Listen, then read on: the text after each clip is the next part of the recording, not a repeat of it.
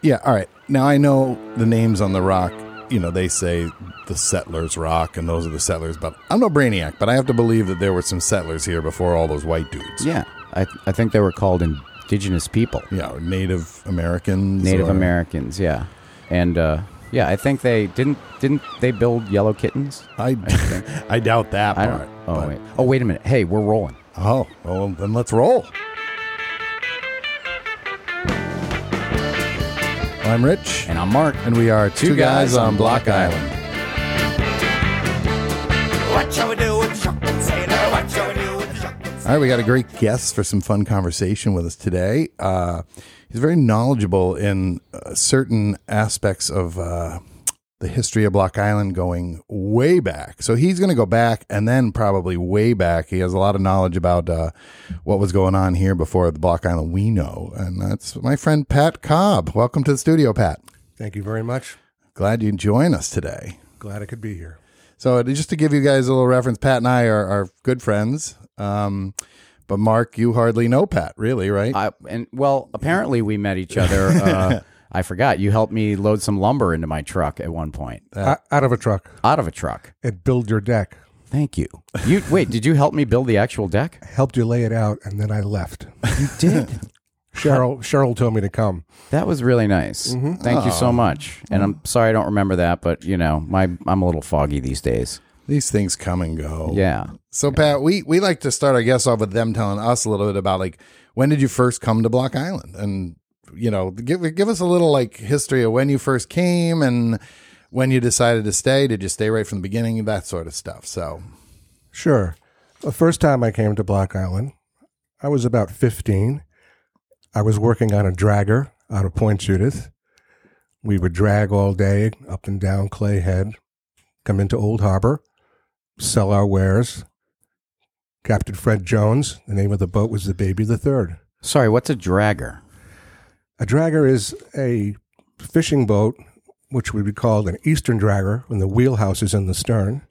And we would put nets over the side, and we would drag for a lobster bait or whatever we may come up with. What's the weirdest thing you found in the nets? Shells. 150 millimeter cannon shells. Oh, really? Military shells. Mm-hmm. Wow, that's pretty neat. Like World War Empty II? shells, I hope? They were all empty, but they were 4 feet high, so you imagine this shell could go at least 6 miles when it was fired from the ship. Holy cow. So you drag up the fishing net and there's 4-foot shells in it. Pretty scary. So do you think, I wonder where that came from, practicing firing? Because they used to practice a lot more around here. When I was a kid, you'd hear the gunboats firing. Didn't they have a test area between here and the mainland, or between there's a westerly and here? There was a place where they could pick up ammo, load it onto the boats, come over here to Block Island, sit offshore, and practice. Wow. Practice just shooting at the water, I would imagine, though. Targets out in the water, actually. Really? Yeah. They'd tow them out, and they'd leave them out there, and they'd have to figure out what was going on. And not only were they doing that, they were building torpedoes in Newport and testing them around here. What? Oh. Really? Was this World War II era? That's correct. Wow. And some of the torpedoes, which were alive, were found later by draggers and brought up from the ocean in the nets. And sometimes the propellers would start to spin and the panic would begin. Oh, you'd get the thing up on the deck of the boat, and the propeller on the torpedo would kick back on, like it hadn't finished its job and Correct. It's ready. Correct. Whoa. Holy shit. Yeah, that's not the fish you're looking to catch. No, I was going to say. Yikes. What'd you catch today? A near-death experience. Yeah. Good times. I wonder if that's why they say fishing is one of the most deadliest jobs in the world. Maybe. Who knows? Oh, my gosh. So how long did you do that for? It was a summer job. Oh, really? Yeah. So went dragging one summer. About what year was this? Give or take. We like to tell people it doesn't matter. 65. Oh, okay. 66. It's going back a ways. Yeah, and then from there to lobster boats, hauling lobster traps. Yep. Out of Point Judith from 4 o'clock in the morning till 2 in the afternoon. And that was back, the lobstering was good. There was a lot of lobster around. 4 boxes a day I think I was making $320 a week, which was a lot of money. Right. For a kid, you had to have your sea legs and you had to have a strong back, but it paid off. I tried fishing once just to see what it was like, commercial fishing, and my hat is off to anybody who was able to do that for more than a week, because that's an insane lifestyle. Yeah, and you probably weren't on like the nice the boats like they have in like the Deadliest Catch with the full nice kitchens and all that kind of stuff. And Not at all. yeah, Just an old 44-foot long Novi hull with an open stern. And just the hauler on the side. The hauler on the side, and Yep. you pulled it up, flipped out the bugs, hauled it back to the stern, coiled the rope the right way, went and picked up the next one. Yep. And then if you were going to move, were they laid in like strings? Like a Trawls. roll? Trawls, they call it. Yes. Okay. So how many lobster pots would be in a trawl? Anywhere from 10 to 20. And if you're going to move the whole trawl, so if you fished good, if I remember this correctly, if you fished good, if you had a good catch, you just put them back in on the same location. But sometimes they come up dry a few times, it's time to move. And is that when I see them like stacked on the back of the boat, and then what do they do? They throw one off and then they start to pull each other off as they go? Yeah, they're all tied together. And there's one buoy in the beginning, and there's a middle buoy, and then there's an end buoy. And you shoot them off the stern. And if it's Nice. a good spot, you turn around, haul them back, and drop them right back there again. And the guy you don't like on the boat, you tell him to stand right in that coil of rope. you stay right here and keep an eye on those pots as they go overboard. yeah. In between the pots and piling them, you had to measure them and peg them. And back then, you used a little wooden peg about the size of your fingernail, and you had to shove it in there, the chopper, so they wouldn't get you, and then throw them in the tank, run that pot to the stern.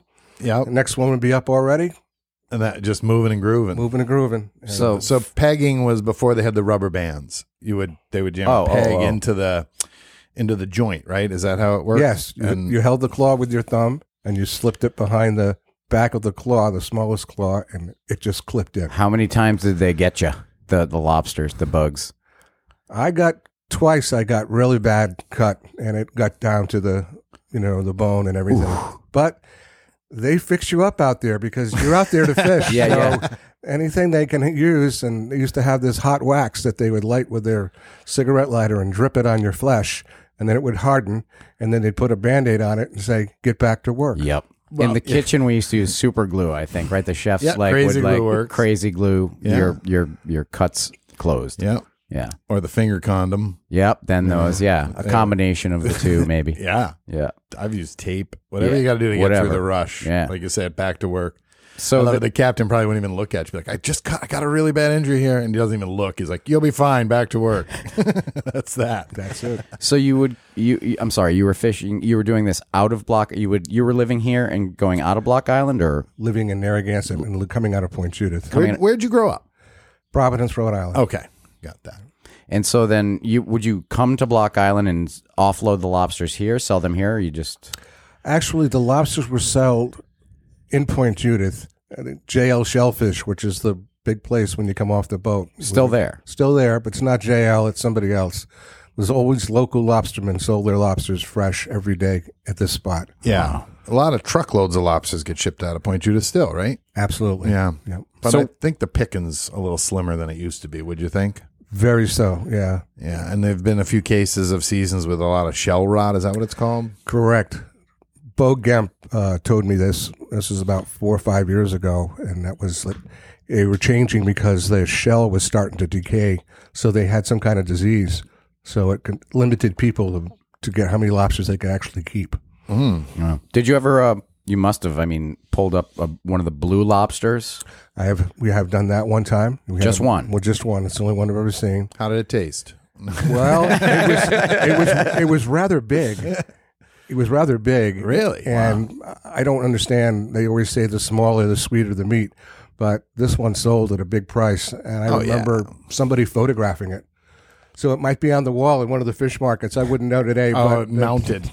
well, it's something where they could extract the meat and save the shell because it's like getting an albino something. Yeah. You know. Yeah. Isn't there also an albino lobster too? There are. Yeah. Even more rare than the blue ones. They are, Yeah. and they are the oldest of all, and these are like the breeders that are in a deep, deep water. Wow. Yeah, I remember one time a story of a bunch of people got together to raise money to free a lobster because it was a big one. They figured out it was like 40 years old, and and the question, there it goes off into the water, and they come back, and somebody's like, "You did take those rubber bands off, right?" Oh, no. They're like, we released him with handcuffs. Yeah. I imagine the albinos have a hard time making it because they don't camouflage very well. It's amazing that they can even get into the pot because they have to go through the funnel, and from the funnel, it goes into what they call the room, and that is the section where he gets trapped because that's where the bait's hanging. Right. They can back in, but they can't back out. And if you've ever wondered what that strange smell is when you're having breakfast on the deck downtown, if the wind is blowing just the right way, that would be lobster bait. It's pretty gross. What do you use to bait the traps with? We were using skate, hake, whitefish. After it had been salted for over a week in the sun. In the sun with the lid on. Wow. And you would open it up at 4 a.m, and the ammonia that came out would knock you over. Wow. It's a strong... And if you didn't have the stomach for it, you wouldn't be able to get on the deck. But You could always tell when a lobster baiter joined the restaurant briefly to pick up a sandwich or something. You'd be like, oh my God. Because no matter what you try to do, it's wafting. Yeah. Yeah. It's kind of like, even if you have your oil skins on, you take them all off, you just can't, the smell is just permeating. That's a good word for it, wouldn't you? I agree. Yeah. So when did you actually end up coming to Block Island then? Well, after being on the lobster boats, I got interested in the Quonset and the Manitou. Oh, yeah. And these were guys I knew who worked on these boats, and they said the summers were fun. The ferries, the original. Yeah. Yeah. So I decided to just sign up. And when you did sign up, you had to go get what we called a Z card, which was a merchant marine card. I think Joe Houlihan mentioned that. He had to get the card to get on the Quonset. So you went down to the federal building in Providence, and you got sworn in the same room where all the soldiers were getting sworn in during Vietnam and all the other places. You took that oath. They took your fingerprints. They checked your records. And then they mailed you this card with your photograph and your thumbprint on it. I was an ordinary seaman wiper. Wow. And were you talking to some of the other guys, the people, soldiers getting sworn in, and they're like, where are you going? And they're like, I'm going to the front lines, going to the DMZ. And they're like, where are you going? And you're like, oh, I'm going to be on the stationed in Narragansett. I'm going to Block Island. Yeah. Well, it was interesting. Everybody in there, except the officer, was in a complete uniform, so it was very official. Wow. So nobody really knew where we were going, and we didn't really speak about it. Yeah, I wouldn't either. To me, no, because at the time, you were in college or whatever you were doing. You either went to war or you didn't. Yeah. And I did my stint. What I did with the Merchant Marines, not only on the ferry boats, but I worked on tugs and dredges. Actually, dredged this harbor at one time. Yeah. See, I've known this guy for a while. I never knew anything about this nautical history of his working on the seas. So my grandfather worked on a dredge. I think they might have built not this break wall, but one of the break walls here in Rhode Island, like maybe over in Point Judith. Right. And they would dredge and build and fix the break walls the old school way, back in the day. Working on the ferry sounds like it would be a lot less labor intensive than working on a lobster boat. Well, in those days, no. Everything was hand trucked. There was no forklifts. Oh, right. Oh, yeah, that's what Houlihan said. Yeah. Propane came in a tall can. You put 3 at a time on a hand truck and wheeled it off the stern and onto the dock. Wow. Sometimes up to 200 to 300 of those tanks. So that's 4 guys doing it all afternoon. Oof. You must have been in great shape. Everybody was in great shape. It was unbelievable. Some of the guys were rugby players, and they would tell stories about, oh, these tanks aren't so bad. We used to go out and pick up sheep and throw them on the ground. That's practice. That's what they do in rugby practice. I believe that's what they were doing. I was hoping that was a true story. Oh, man. So that's pretty wild, too. So at a point, they let the propane on the ferry with passengers. Like now it has to be on a charter, separate boat. That's correct. Yes. Wow. I wonder when they changed that rule. Well, it was a kind of a drag because we had to wait till all the cars, all of the freight and the people were off the dock. And then we started hand trucking the tanks off. Oh. And then from that point, the gas company would come and pick up their own tanks. And when you talk in the stern of the Quonset, it's a long haul from the entry door, which is about 2/3 of the way to the bow. That's correct. And it's on an angle. Oh, yeah. And so it's about a 40-degree pitch. Did you ever lose any in the water? No, but we have had guys bump on the dock where they would lose them and they would roll. And once I remember a cap snapping and the thing shot down the dock. And luckily, from the pressure being released. And we were like going, where did it Speaking go? of testing torpedoes. Yeah. Luckily, it bounced off a pipe and just did this circular motion till it ran out. And Whoa. yeah, so That's like, remember those little rockets, the water rockets Yeah, you could yeah. pump up with Pump 'em water up, and yeah. pew. right. Yeah. Except they didn't explode. No. Oh, my gosh. Wow. So then now at that point, you're still living in Narragansett, but you were frequenting Block Island via the ferry. Correct. And then, well, when did you decide to stay here? Well, one afternoon I was working on the boat. And things were getting bad because I had already done 3 winters on the Manitou, and that was pretty tough. Oh. So I met this guy named Lou Gaffett. Ah. He had a company called Island Trucking. And I approached him about a job, and he goes, well, that's not all we do. We build houses. I go, sounds good. I'd be interested in the job. If you can find a place, I've got a job for you. And then all of a sudden, my good old school buddy friend Norris Pike offered me the living room couch Hey, that's a start. for 1 year. So Freddie and Norris and I all lived in the one house, which is the Dewey, which was called the Driftwood in my day. The Dewey Cottage. Yes. Okay. And this is And Freddie 1971. who? Norris's brother. Oh, okay. Pike. Yep. Freddie Pike. Gotcha. And so I stayed there for a year, and Did you have to sign a lease for the couch? not really. It was pretty. Everybody worked pretty hard. So by the end of the day, Norris would do the cooking, and we'd all sit down and eat. And then if we were lucky, hopefully Gilly or Albion wouldn't stop over, Yep. and that would be quite an occurrence if they did. So we turned the lights down and locked the doors. Yeah. Why? Albion Slate. You're talking Correct. about. Yeah, Yes. yeah. That was Norris's uncle. Yes. What now? Why? Because they were looking to come over and hang out and have some drinks or something and get crazy. The Thursday night club or the Friday night club instead of the Monday night club. Gotcha. Yeah. All right. They were way ahead of us. Was the Monday night club still a thing back then? I can recall that. I moved out of that place moved in with Dave Schaller and his wife Sue over at Hoppy's, which is that square building across from the Baby Beach. Oh, okay. Yeah. Yep. Okay. Became Boatworks, same one that became Boatworks for a while. Now it's a private residence, I think. Right. Right next door is a new shop, My Oyster. Okay. Yeah. So Lou would have the Monday night club in different places.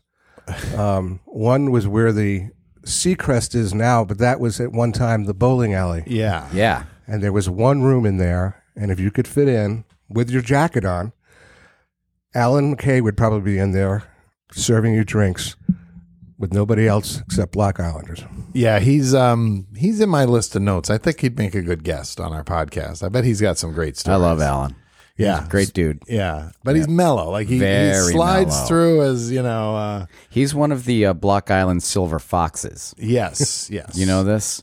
He's like, this dude's got, he's gray hair and everything, but he's like like the most interesting man in the world kind of vibe, just very, he's got Yeah. this vibe, you can tell. Yeah. I tried to take him down one time. Really? How'd that work out? I hurt my head really bad when he flipped me over onto a table. I guess the chefs don't have the same strength as the carpenters. Yeah. Yeah. That was the beer talking. Yeah. It'll It'll happen. We all make mistakes. Mm-hmm. Sorry, Alan. That was a mistake. Well. But I paid the price. Yeah. So these are the guys you used to hang out with here. Sure enough, most of them, everybody kind of came and went, but some never really left. What'd you guys do for kicks? We were always working, pouring cement, trucking. Everything had to be put in a truck and taken somewhere to the job. Nobody came over on any boat with a load of lumber, Right. or a bunch of windows, Yeah. tile, bricks. it came over on the boat, but the whole thing had to be loaded by hand, and Yeah. we got one forklift, and that was really something when we had that. Revolutionary. I mean, but to unload 200, 300 bags of cement by hand off Holy of cow. and put it on the back of a truck and then drive down the road and do the same thing again. That was my uncle's summer job. I don't know if I've ever said that, but my uncle worked with Rick Batchelor when they were teenagers. And I think it was for Earl Smith had a trucking business too, right? Was it Lou and Earl were the two trucking main? Absolutely. They were the trucking mafia of Block Island. Right. When things got bad, we went up and got Nat, and we'd get him and bring him down, and Earl would need Rick to do that, and I needed Nat to show me where all these places were, because this is my first time on the island. I thought it all ended at Smiling Through. Yeah. But it goes on, and Nat was my navigator, so I was always able to drive up to school, go to the principal's office, drag Nat out of school. I was going to, how old was Nat at this point? He couldn't have been I don't know, 14, 15? Yeah, 8th grade, maybe 7th grade. But he knew the island like the back of his hand. And Nat Gaffick, can you please come to the principal's office? Pat's lost again. I actually drove the truck with all the bricks and lumber and cement right up to the front door of the school and hoped the brakes stayed on, and actually put a chalk behind the wheel and went in and got him. Wow. Oh, well, that was it. Yeah, everything was moved by hand. I mean, it was, of course, the volume was, like today. Could you imagine if everything coming over today had to come over, hand trucked on the boat? It's crazy. I mean, we've grown so much. It's just, I can't even imagine. And were you just building houses back then, or did you build any of the, any structures that you were involved in of any note around here historically? Well, it was an Acorn building company, and they were prefabbed houses, and they were placed all around the island. Like the burgers. Correct. Yes. Okay. So they all came in pieces. One of the things I did get to do and learn was to work with Albion Slate and build chimneys from the basement up to the roof, which was quite an art. And he was an artist. Yeah. The guy had talent beyond, but after 2 or 3 o'clock, he became a different guy. So Who doesn't? he would say to me, "We have to go see Brainerd because I have to find another soldier," which was code for the Four Roses, which is his favorite beverage. Oh, I have to find another soldier. Well, that was he. I heard a story about a guy once. Maybe it wasn't him, but they would build the chimney, and then the homeowner request payment from the homeowner, and the homeowner would give him a hard time and say, "Well, I tried to light a fire in there. The smoke didn't even go up and out." And he goes, "Well, as soon as you pay me, we'll take care of that." And he would pay him, and he'd go up on the roof, and they would purposely put a plate of glass about halfway up in the cement, and the brick would break the glass, and then it was good to go. No But they would way. kind of put a booby trap in there to make sure they got paid, and then they would just go on the roof, drop the rock down the chimney, and ready to go. You're kidding. That's true. Did Albion do that sometimes? Yes, he did. Is that where I heard the story? Sitting there having a drink with the owner and discussing it, and guy tried to light the fire, and the house filled up with smoke, and he goes, "Gee, I don't know what's going on." Wow. And It's pretty then funny. That's genius.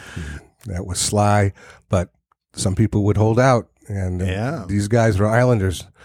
And to me, you didn't want to double cross them. They did Yeah. good work. They deserved to be paid. Yeah. And the trick was to be learned.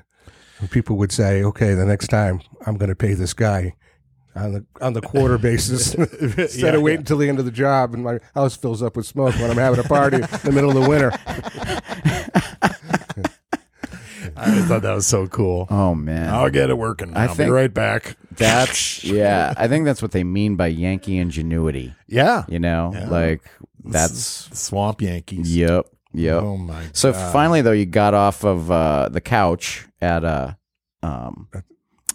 Norris Pikes. Norris's place. Yeah. And where'd you go after the couch? You got your own rent a place for a while? Well, or? the second floor, there was an apartment at the house I just described to you as what we used to call Hoppies. Okay, 'Cause that's yep, the yep. guy who lived there. And I met Dave Schaller and his wife Sue, who was pregnant, and they decided they could take on a boarder. So I took the second floor, Oh, nice. which was perfect because from that view, I could see the dock, and I knew when the boat would be in and when I had to be down there. because depending on the weather, you're Yeah. lucky if there was one boat a week sometimes. Yeah, and it would Things weren't really, but I had to manage that thing of being there for the trucking company just in case something did come in. And was this at the same piece of property that the Shallers are at now? Their place? No, this is the one that we just talked about. Oh, used I'm to be sorry, the, I'm sorry. Used to Okay. be the Boatworks. Gotcha. Yeah. The My bad. Gazners had it. Yep. And then the last 2 years, it's been completely gutted and renovated. Yeah. And they removed all the asbestos sidings, if you remember that. Yeah. The hazmat Yeah. Yep. crew. Everybody thought it was somebody from another planet with Yeah. orange suits. Yeah. Removing the siding from the house that 10 different generations had probably slept in and breathed in. Yeah. Yeah. Well, you know. Hey, what's a little asbestos amongst friends? Yeah, you can go over it, I think, legally. Yes. You can cover it or You you can can. remove it. Yep. You know. Once it's broken, though, that's the problem. Yeah. It puts out a vapor. Yep. And it could be in a windowsill or it could be somewhere in a part of the house where the wind comes up from the bottom. Yep. Yeah, you don't want that. When did you? Do you have a house or out here now, or how did you? Well, from this point on, I was still looking for lodging. I got engaged to a gal, and we had a little girl named Emma. We moved into Ma Hutchison's basement and virtually lived there for, I can't remember, maybe 6-7 years. I know that apartment. Yeah. Yeah. We burned peat. We burned driftwood from the beach, coal, Wow. so we stayed warm Year round? year round. No kidding. Yeah, you know the building, Avon. Now it's the Avonlea, right? That is correct. Yeah. Okay. And I lived in the There's basement. a apartment down below. Yeah. It was like, just a door and a window, and then you went in there. But I mean, holy cow! Walk out your door and there's the ocean. Yeah. Right? I mean, pretty sweet basement digs if you got to live in a basement, I guess. Well, absolutely. And I don't know if a lot of people know this. That house is pretty old. It's a stone foundation, and the foundation boulders are as big as a Volkswagen, and they're all facing the ocean on the basement floor. And that's what the house is all sitting on, except maybe what they've put in as new additions. That could be a change. Wow. That's Yeah. crazy. And then, so it's all right, just because we're on the topic of living stuff. So this recently, I want to give too much away. Maybe we don't want to talk about it, but you just scored. So Pat's a seasonal. He still does, as many people do the seasonal. Yeah. Where am I going to stay in the summer? Where do I stay in the winter? But you just moved back into a cottage for the second time on Block Island, right? That's correct. So it's a little cottage, and you lived there a long time ago. 46 years ago. So 46 years later, moving back into the same digs. Wow. Has it changed much? Yes, it has. It has considerably. It was just bare walls, bare rafters. The place had been pretty much cleaned out. I think the last person to live there was Tiny's sister, perhaps. I think I got this right. It was his dad and then his sister. And so it was pretty primitive, where we had a hand pump, we had a light bulb, 2 light bulbs, a refrigerator, and a phone, and a wood stove. This is what I brought my bride home to. Wow. Just before we had our child. We almost had my daughter at the house, but the fog lifted. Andy Transu called us up and said, "Get your ass up here. You're flying to Westerly and having your baby." And, Nice. And that's how it happened. Wow. Wow. We came back and spent our summer, and the part of the fall, helped Tiny put real plumbing in the place, except for the outhouse. But things have changed now. There is inside plumbing. Yep. Yeah. Yeah. Good heat. And it's structurally kind of in a balance of being refurbished with windows and roofs. So that's my project for the summer, is to work on that house. Let me ask you: the first time you lived in this is the first time you lived in the place you live now. Was the internet faster back then? Boy, we were lucky to have that phone. Sometimes. And back then, you didn't have to dial 466. Yeah. right. I heard remember. that. I remember those days. Just the 4 numbers. And there was no speed dials. No. No. It's mostly like, Tiny, one of the cows got out. What do I do? Yeah. I remember when they started, you had to dial 466, and people were just up in arms. They're like, "I got to dial 3 extra numbers." I'm like, it's not that hard. And if you didn't, there was an operator that said you've dialed incorrectly. And it wasn't a recording. It might even have been Edie Blaine. Who knows? What about all the numbers I remembered? Well, they're all the same, except you're adding a 466. Oh, I get it. Oh, Well, it was interesting also that on Block Island, you didn't have to have your photograph on your driver's license. And if you did need a driver's license, you could go to Fred Benson's office, which is next to where the bagel shop is now. yep. Sit there and take the test, and he would even help you sometimes. If he saw you doing something, how many feet do you put on before you put on your signal before you come to the turn? I didn't know. 300 feet? Yes. And would write it down. And then you'd get your license. And when you went to the mainland, they would say, let me see some ID. They would say, where's your photograph? Valid without photo. I said, look closely, right in the middle. Valid without photo. So, I had the same one. That's who I got my license from. Really? Yeah, because I was on Block Island when I got turned 16, and so that I was here. So I just got my driver's license here from Fred. Man. And he's right. You'd take the multiple choice part, and you'd be like, you'd hold the pencil up, and you'd start to head for the A, and he'd be like, and he'd be like, you could slide over to the B, and he'd be like, uh-huh. And I think you took him for a cup of coffee or something. He made me you got in the car and you went to get his mail at the post office or something. He'd get out and get his mail and get back in, and then you'd go back. All right, that's it. So nobody ever really failed unless maybe you smacked into something. Yeah, it was a pretty. Yeah. It's probably the most unique remote DMV satellite office I've ever seen in my life. You know, exactly. And right next to the test was the booklet you were supposed to study the night before. So you'd be flipping through it really madly, going like, okay, I got it. Yep. God, I wish there was still a DMV like that these days. The only flaw that happened with me was a couple of weeks went by, and I finally went in there, and I was like, Mr. Benson, who, by the way, for listeners, in case you don't know, that's who our town beach is named after. Right. And I said, I came in, I took the test, we did everything, but I still haven't got my license. He goes, oh, what's right here in my drawer? it had come to him, and I didn't know I had to go pick it up from him. They just didn't put the license in the mail in those days. Yeah. To just anybody. Well, who cares? I mean, they figured they'd bump into you sooner or later. I guess so. But imagine being 16. You're just dying to have that. Oh, yeah, just to get that license in your hand. Yeah. I've been waiting 3 weeks praying I don't get pulled over with no license, driving the car. So what were some of the other things about Block Island back in the day that are just like so drastically different than they are now? Well, Islanders people were not doing well. There wasn't a whole lot of money. I remember it was the Reagan years. Mm-hmm. I was 21 or 22. It was the first time I'd ever been on unemployment in my life. My daughter, my wife, we were getting $75 a month. So people started reaching out. There were guys who were cod fishing, who would sell their codfish just to Block Islanders if you went down to the dock when they came in to help you out.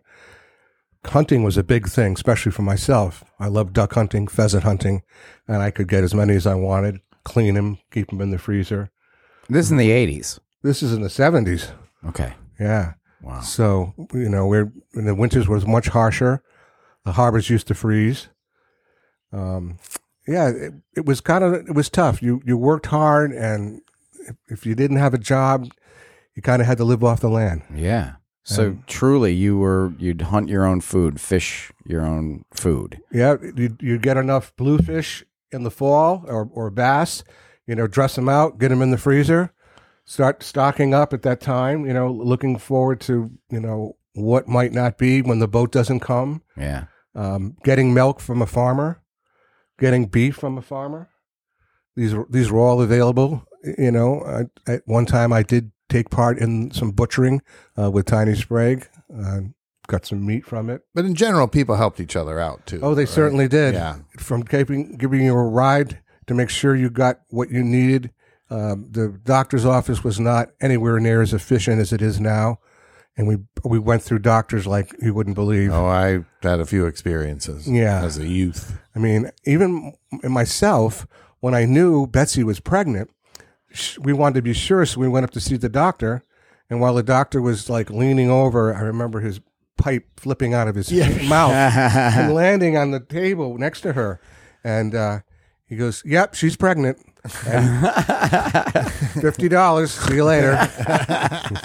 We had a great story from Vin McAloon about the birth of his daughter, and he actually ended up delivering his Yeah, own daughter, yeah. because he went up to the medical center and the doctor said, well, you got yourself into this mess. You can get yourself out of it. And he sat back, lit up a cigarette, and talked Vin through birthing his daughter. But like, smoking a cigarette in the.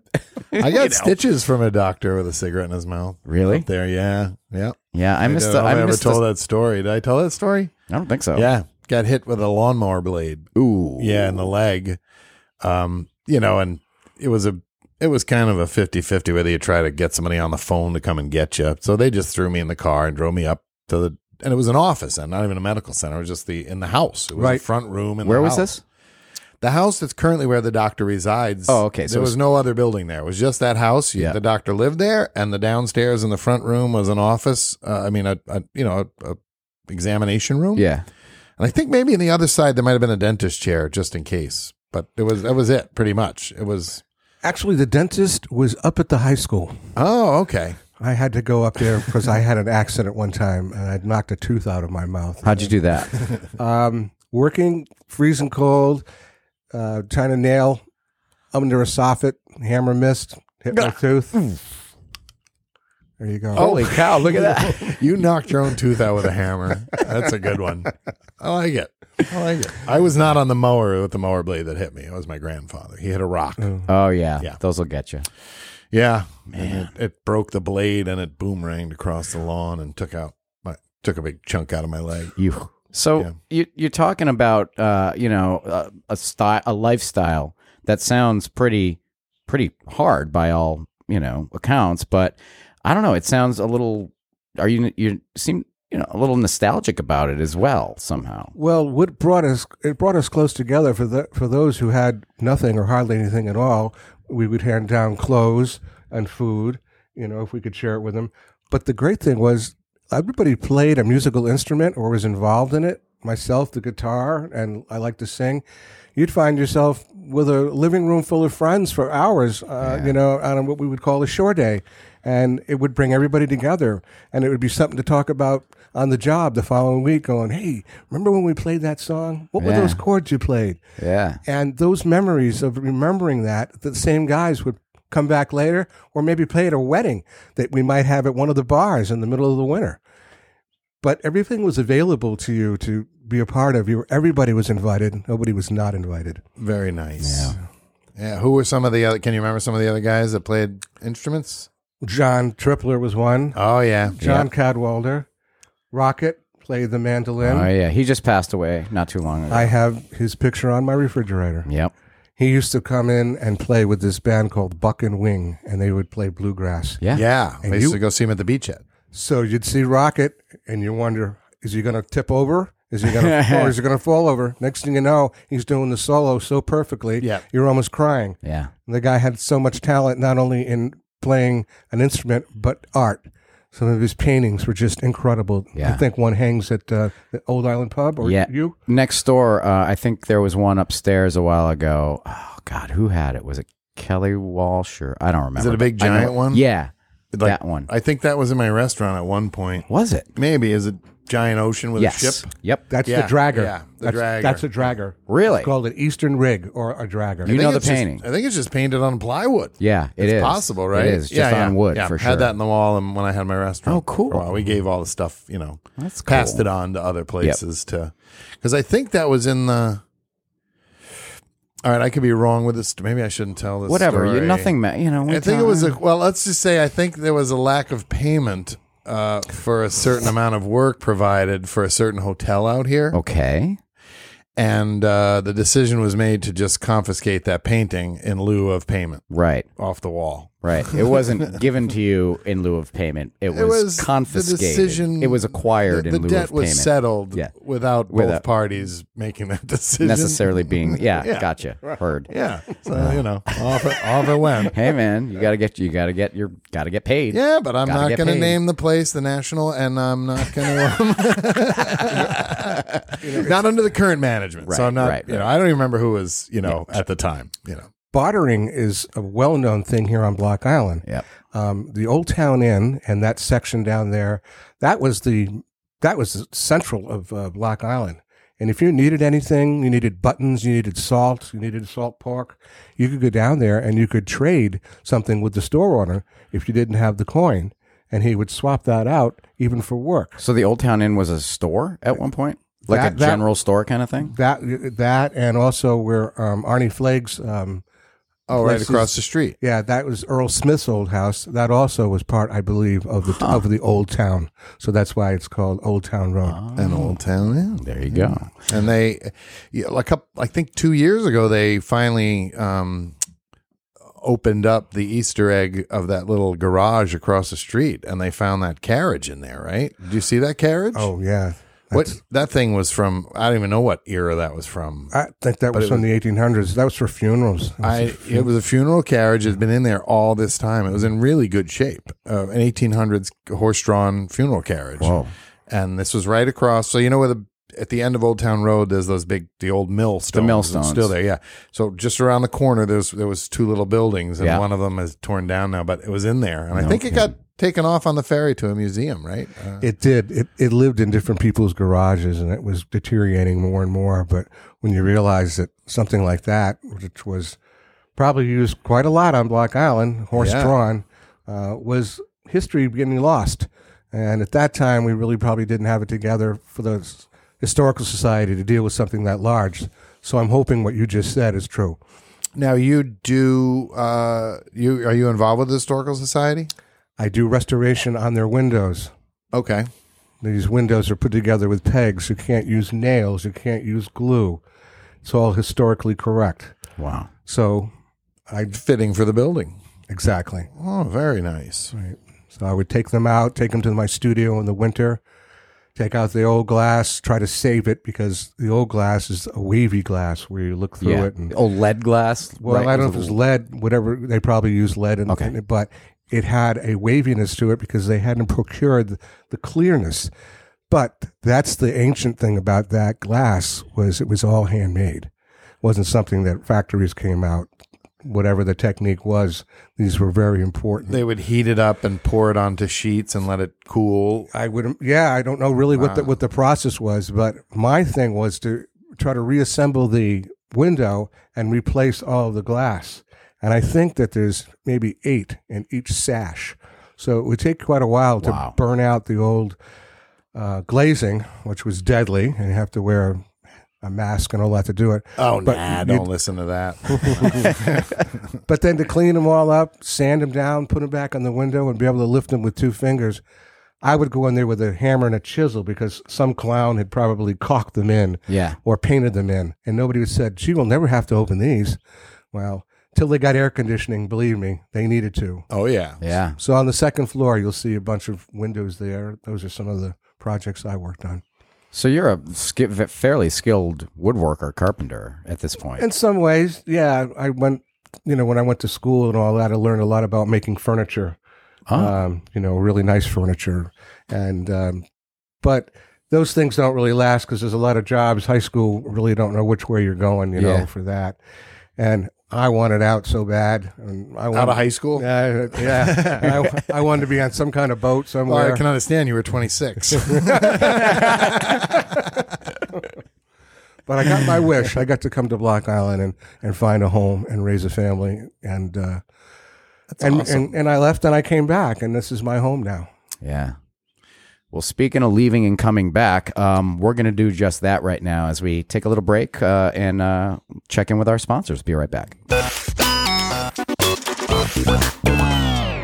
Captain Nick's Rock and Roll Bar is Block Island's premier night spot and live music venue, bringing only the best in summertime entertainment since 1976.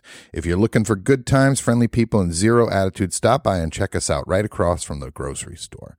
Monday nights are still groovy, so dress in your 70s best for disco night.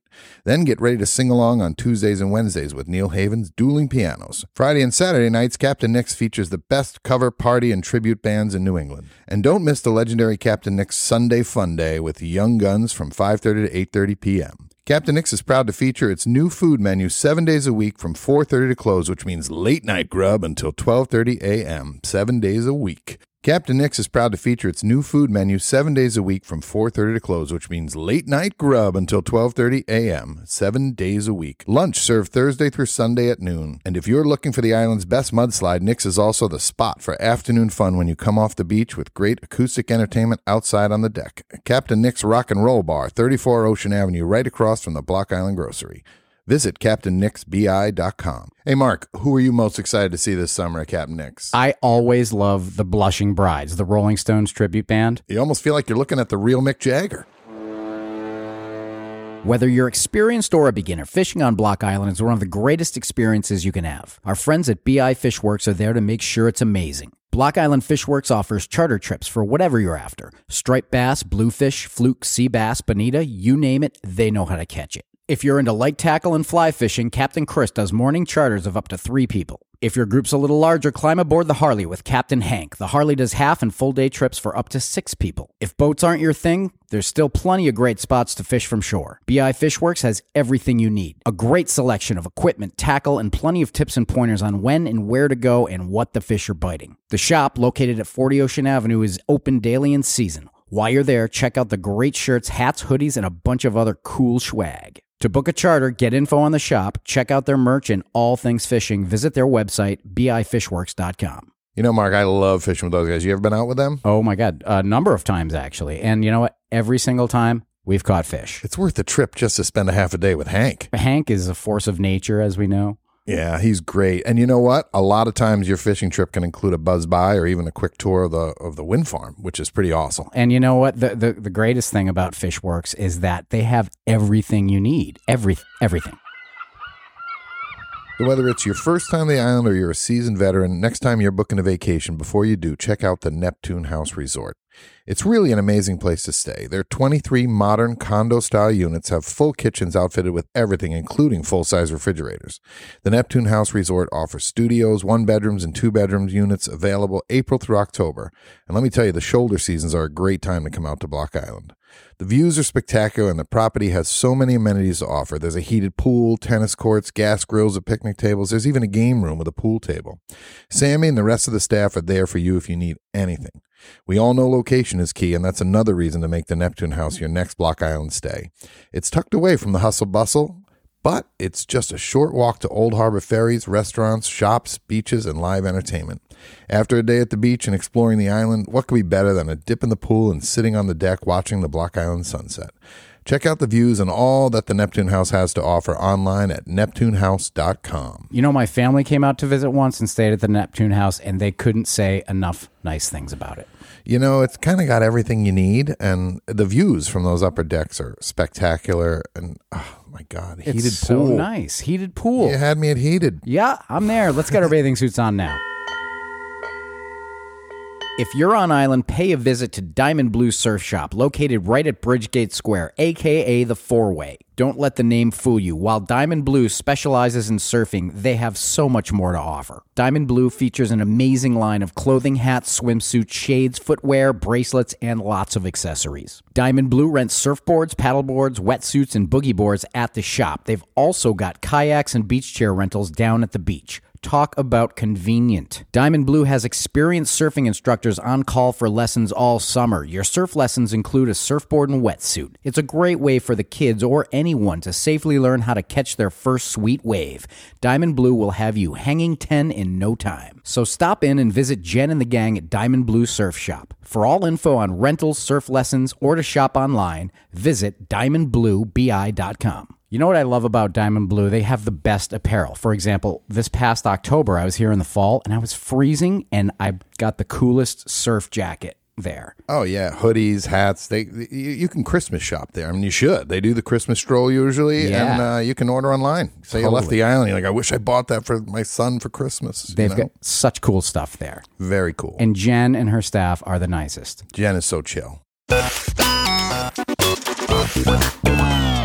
All right.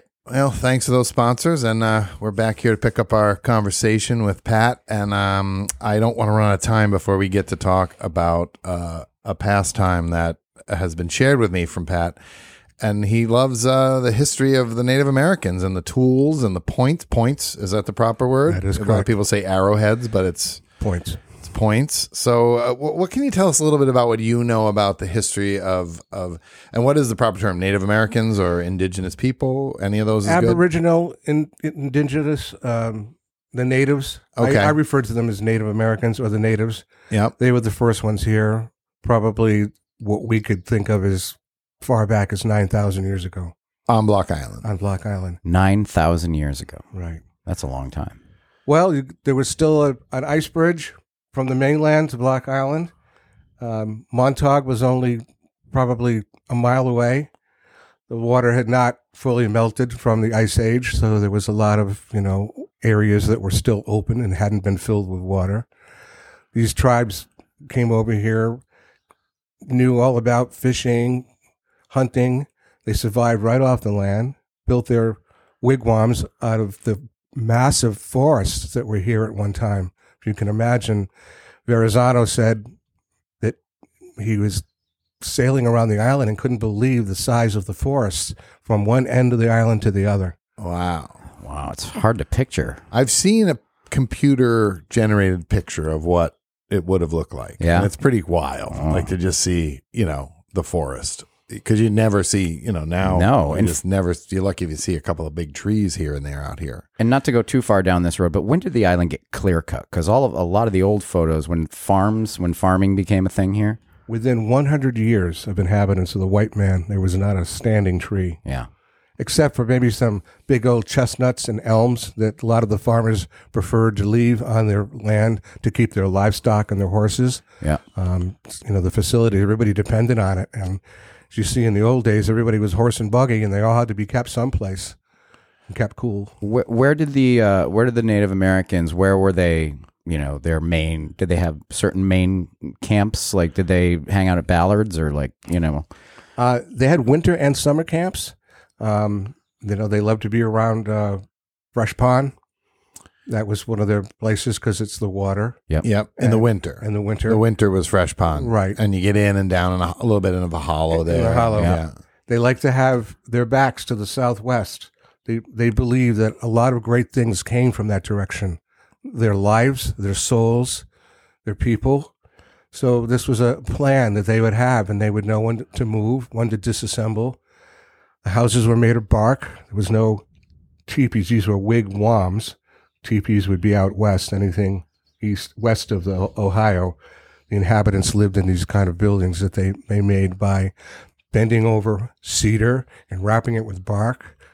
What a smell. I mean, how wonderful. Like living in a cedar closet. That's what I was thinking of.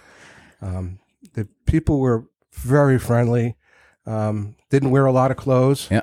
I think that kind of blew a lot of people's minds when they first came and saw them. That they were scantily dressed, but they were natives. These people were ready for whatever the weather conditions.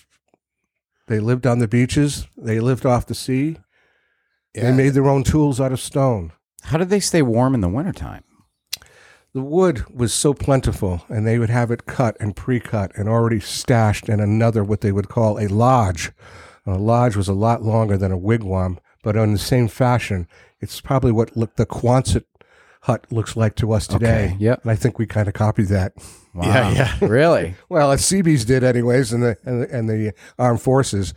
They used for training. Everybody lived in a Quonset hut. Huh. They actually originated in Rhode Island at Quonset Point. That's what the Seabees and the Navy were building to stash all of their men and ammo just in case we were attacked by the Germans during World War II. I'm sorry. The term oh my God, I never made that connection. The term Quonset hut came from Quonset Point in Rhode Island. Duh. Right. Wow. Quonset Indians, right? Was there a tribe called the Quonset? They're the Quonset, Quanakatog, Yeah. Petaquamscut. I never. You know how your brain just sometimes I doesn't told you put this two guy, and two together? He knows Wow. his stuff. It's crazy. What I find amazing is, so you taught me a little bit about looking for points, and that would be spears, arrowheads, but you go for tools, everything. You have an eye for this.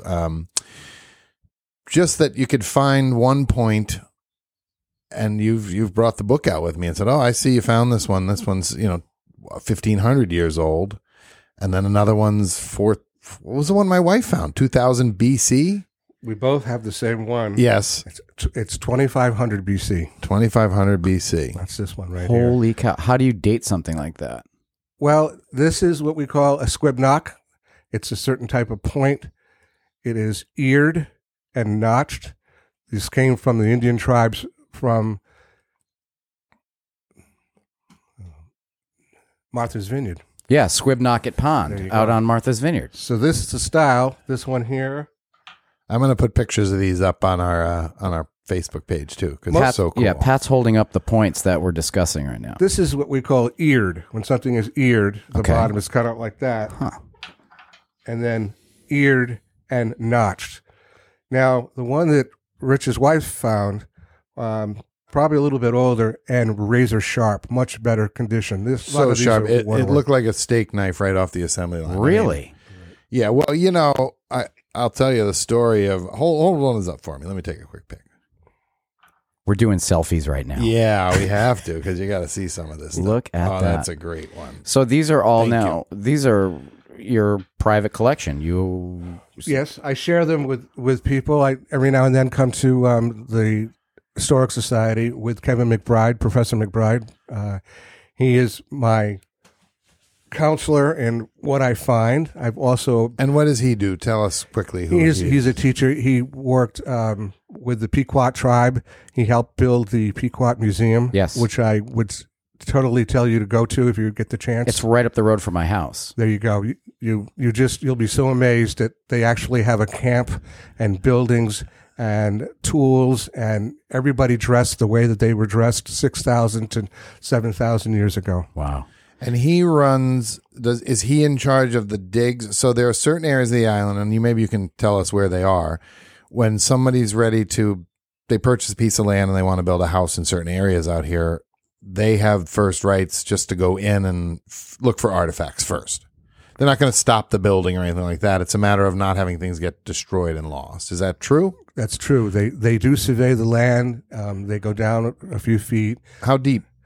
Well, they can go anywhere from 2 to 3 feet. Okay. And they're not necessarily looking for these artifacts that I have found, but they're looking for proof of bone from what they ate from their diet, grain from what they ate in their diet, where it was located, where the camp actually is. You could actually find some of the posts still in the ground Wow. that were holding the wigwams in place. for What that- else for that have camp. What else have you found besides the points? I found this right here. It's called a line sinker, and rope was tied around the middle of this. Because it looks just like a round rock. Right. But do you see the groove going all There the way is a around? groove It's that perfect. goes. So Yeah, that rope- all the way around. it's about the size of an avocado, but there's a How did they groove. make the groove with another stone? tool is called. The process was called pecking, and they would use a harder stone. This is quartzite. This is mainly what everything was made out of. There is no flint around here. If you do find it, it's probably from an old flintlock from the old days. But the line would go over this. There'd be a string of them, and just below there would be another line with a hook made of bone. They would set that bait, and they would set these in a line, whether they were in Great Salt Pond or they were out in the ocean. These were reliable enough that they would sit and hold place and probably catch themselves a 20 to 30 pound sturgeon. wow. And is it true when you say those arrows or those points that are notched? Did you tell me this is a pretty wild one? If I get this right, they would take like the tendons out of an animal while they were still fresh and soft, Pliable. and then they would tie the arrow with those notches onto whatever it was going on, a spear or an arrowhead or whatever, and then it would dry and it would become. Is that how they did it? It was called sinewy. What's it called? Sinewy. Okay. And it was a long string. It was found in the muscle of the deer or whatever they were doing. And yes, they would save that, and they could warm it up and wet it. And once they wrapped it around the shaft of the arrow, it would just naturally dry by itself, and it would look like somebody had melted wax all the way around it. Wow. It would go from a white substance and dry as an amber color around that. And unless you broke that thing, it would never come off. So, how do you know? I mean, where to look and what you're looking for? I mean, obviously you've been doing it for a long time, but for someone like myself, if I'm just walking around and I wanted to look for points or anything, how would I do that? First of all, what you might see is pieces of quartz that are smashed and broken. The natives would take a cobble, which is a round stone, preferably, and it would be quartzite. They would smack it with what they call a hammerstone, which was a much harder stone, and break it into pieces. Those flakes and shards that came off of there, some of them are ready to be worked on, and it was called flint knapping, where they would start chipping it off with a antler bone and trying to shape it and work it all the way down till they got what they wanted. And that's pretty much what one of these is right here. Wow. Which is amazing that it's not broken. I have one of those. You do. He does Yeah. have one of these. These are about 3,000 to 4,000 years old. Holy cow. I found mine sticking out of the. It was after a rainstorm. Am I allowed to? Should I give these secrets away? No one's going to know. Okay, it was at the very sharp corner on Coast Guard Road because Yeah. New Harbor, you said around Great Salt Pond, was a summertime residence on different sides. Yes, and they're beneficial for the oysters, which were much bigger than the ones we eat today. Yeah, and they. Could you imagine eating one of those like Wow. 18-inch oysters raw? Dinner's over. Yeah. The minute you put it on my plate. Oh, I slid off my plate and hurt my foot. But yeah, I found it at that sharp curve just sticking out. That's where No you find a kidding. lot of erosion. You see them sticking out of the, I found one. I'll put a picture up of that Yeah. one there.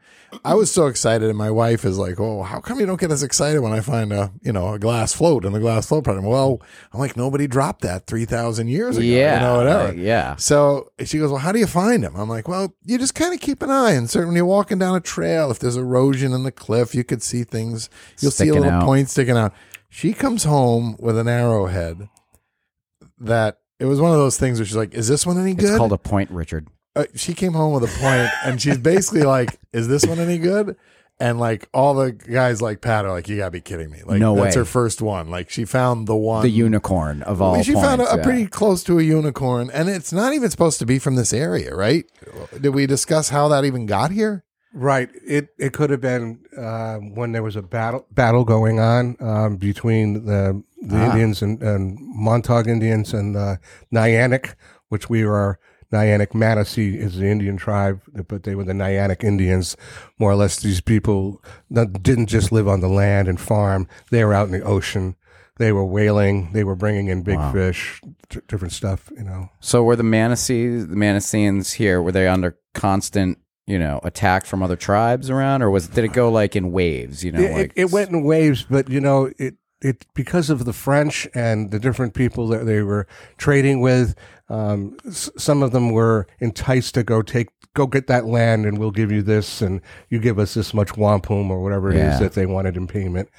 And wampum was made from the quahog shell. Quahog shell? Correct. And they would carve out tiny little beads, That is correct. and that's became their money. Well, it was for some people it was money, but also it was a symbol of a family and what they were in order. You may have a lot of wampum, and that's because you have a big family, Right. And you possess this, and it's something that's precious to you. But when it came time to dealing with the English and the French, sometimes that was the only way that they could be paid is by the fathom. Okay. Fathom is 6 feet. Oh, Imagine wow. how long that would 6 take foot Yeah. string of to wampum. make that. Yeah. Whew. Do you have any wampum? Have you found that? I have not. I have Okay. not been blessed with Has it been found out here, though? it. Yes, it has. So, okay, it does exist out here. Yes, at the Indian Fort, which is across from the hog pen. And we don't really know a lot about what that was, but that was one of the first digs that I heard of where the wampum was found. by the little bridge, That's correct. Where- right after the little bridge. right where near hill. where Fort Island Kayaks. launches from down Yeah. below, behind Champ's house. Yeah. Well, yeah, but it's on the hill right across the road. That's what they call Fort Island. Okay. So And so in 1661, the quote unquote settlers get here, right? And how long did they just get here and that was it? They're like, was there some kind of peaceful-ish coexistence for a bit, or? well, there was people who were purchasing the land, and there were the settlers who came along with the purchasers to settle up what pieces of land they wanted to sell for farming, building. There's not much written about how that all went down. Yeah, I don't think it went well. It didn't go well, and a lot of people would say, "Well, if I put this stone wall up from there over there, that's all my land." And so they also had the thing where if you wanted to lease out the land to another settler, you were able to do that. You say, "This is your partial land, consider it yours, but give me a quarter of what your corn is this year," or whatever it could be. But for the most part, the Indians, the Native Americans, didn't have much say in anything. It just kind of got taken away. They got pushed around. They were living in a few camps that probably weren't very valuable to farmers. Sort of like a small scale version of what happened in the nation. Exactly. Pushed onto reservations and then the sickness that came from other sailors as they started to trade with the Indians affected mostly the women and children first. Almost wiped them all out. Wow. Within how long of a time span are we talking since 1661? Well, within 100 years, there was only so many Indians left. That was it. They were either farmers, slaves, or whalers. And it was kind of a wheel or deal thing. You either did it or you went and lived with another tribe on the mainland. Yeah. But the Narragansetts got pushed so far, that there just wasn't a lot of room for it anymore. Yeah. They had to adapt, which was sad. But the Narragansetts do have a strong tribe, and they prove it every year in Charleston at the powwow. And you should experiment with that and go to it. You would be definitely impressed with the clothing, the dancing, and to be called Washita. Excuse me? God bless you. Washita is white man. That's what we considered. The Indians would see us coming, and some lookout would say, "Washita, Washita," meaning the white man is coming. And then everything went down the shitter after those words were spoken. Pretty much. Pretty much. Yeah. Wow. And so when you, sorry, Mark. No, go ahead. So the Narragansett, so the Indians on Block Island, were they a village of the Narragansett? How does it work? Is there like a tribe and then there's sub villages of the tribe? A lot of tribes came out here to trade because there was excellent hunting out here. Duck and birds were a big thing for everyone's diet. People would canoe over here and hunt all day and take it to the mainland and trade. And as we know, this is an amazing migratory path for so many birds. Stop on Block Island. Exactly. So it was like they had to stop here, and you could get them. it was like, swans were one of their delicacies. There were so many swans; it was unbelievable. really, they ate swan. Yeah. I don't care for swan myself. They're very nasty birds. I know that much. Well, I meant the taste. It's a little. Oh, I've never had had swan neither have before. I don't know. Is there a record of the, I guess, quote unquote, last indigenous person, fully indigenous family that was here, or they just kind of went away? And the second follow up to that would be, do you know, is there anyone on the island that has original Manacean blood in their veins? I would say Shirlene Goldberg. Okay. Yeah, she's the only person that I Really? that I know. I didn't know that. Yeah. Wow. And the last guy, I forgot his name. It's in one of the history books. Okay. At the store site. But yeah, it was just down to like one last person. Wow. Which was kind of sad because he had no story to tell. Oh, jeez. So with the Native Americans, you must remember, nothing was written. Okay. All oral tradition. Yes. Yeah. And petroglyphs were few and far to find. Out in the West, you find petroglyphs. And when I mean petroglyphs, I mean something inscribed on a stone, a character, a meaning, or a design. I've only found one out here in my whole time that I've been searching, and I've been doing this for 6 years. Wow.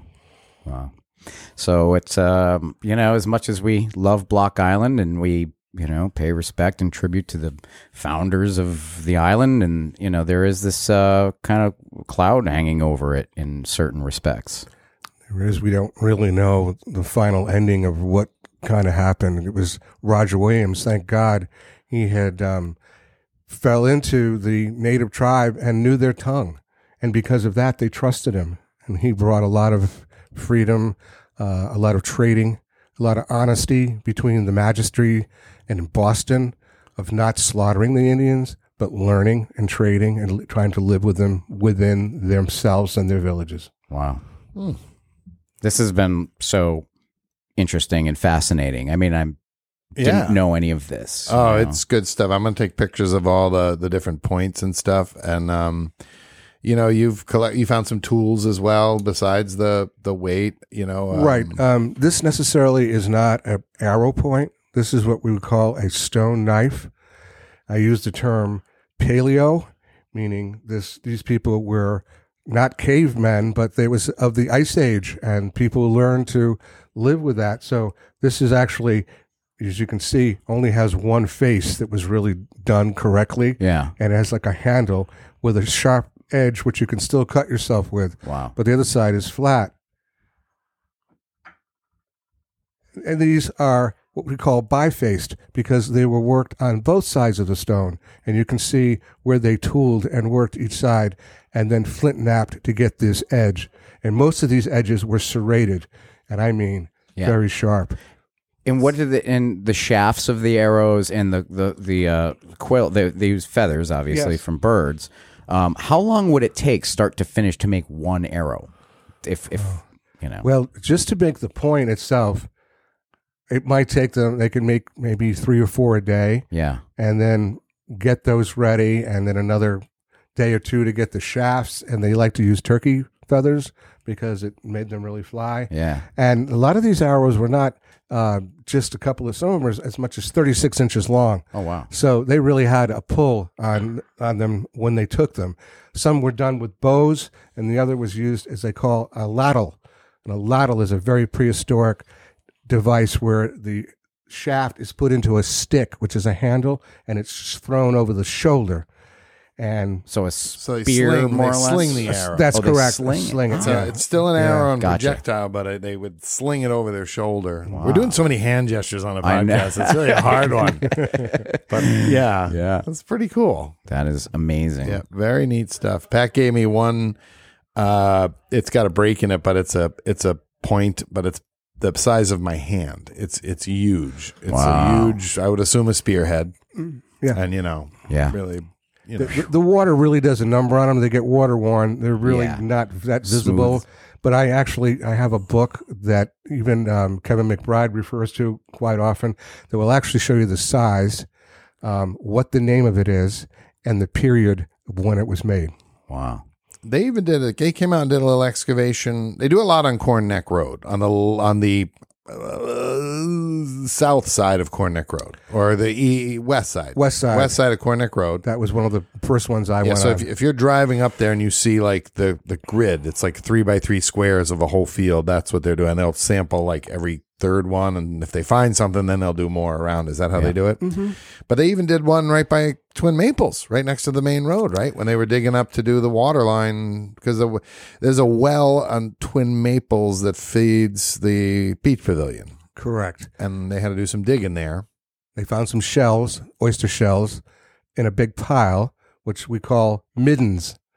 Now, that could be one of two things. It was either where the food was prepared and they just dumped all the shells, or it could be a sacred place and there could be someone down below that. Wow. So they have to respect that to determine whether this is a grave or this was just a place where they just dumped them all. Yeah. Between Ranowski's and Twin Maples was the biggest place that they were notified when they started digging. Man. Neat. Right That there on the is side of the road. Insane. So crazy. Pat, this is really interesting. Thanks so much for chatting with us. We are getting a little short on time, though. So, I'd love to learn more somehow. Is there any way you could let our listeners know how and where they could learn more about, I would say if you're on the beach, especially around Great Salt Pond, at a super low tide, everything comes in and tumbles. Yeah. And it gets flipped over. Sometimes the beaches are sandy. Sometimes they're full of stone. I would say start looking for quartzite, pieces Okay. of quartzite, pieces that are irregular or may look like that where somebody had taken a chunk out of to use it and then just left it there. Well, there you go. There's another Block Island hobby pastime that you Yeah. can engage in. I never thought to do it, but I think It's I'm gonna. pretty neat. I don't It's have pretty much neat. going on And for the there's rest a- of the day. I might. There's a few hightail it up there. hardcore guys out here too. Yeah, I know a few of them too. Yeah, They get really into it. super cool. And there's a few that'll show you something that makes no sense at all. Yeah, there's a I couple think of that's. those. They still think that's just a rock. No offense. Yeah, no, well, hey, you got to use your imagination sometimes. So, Pat, before we let you go, we like to do this thing with all of our listeners that we call the lightning round.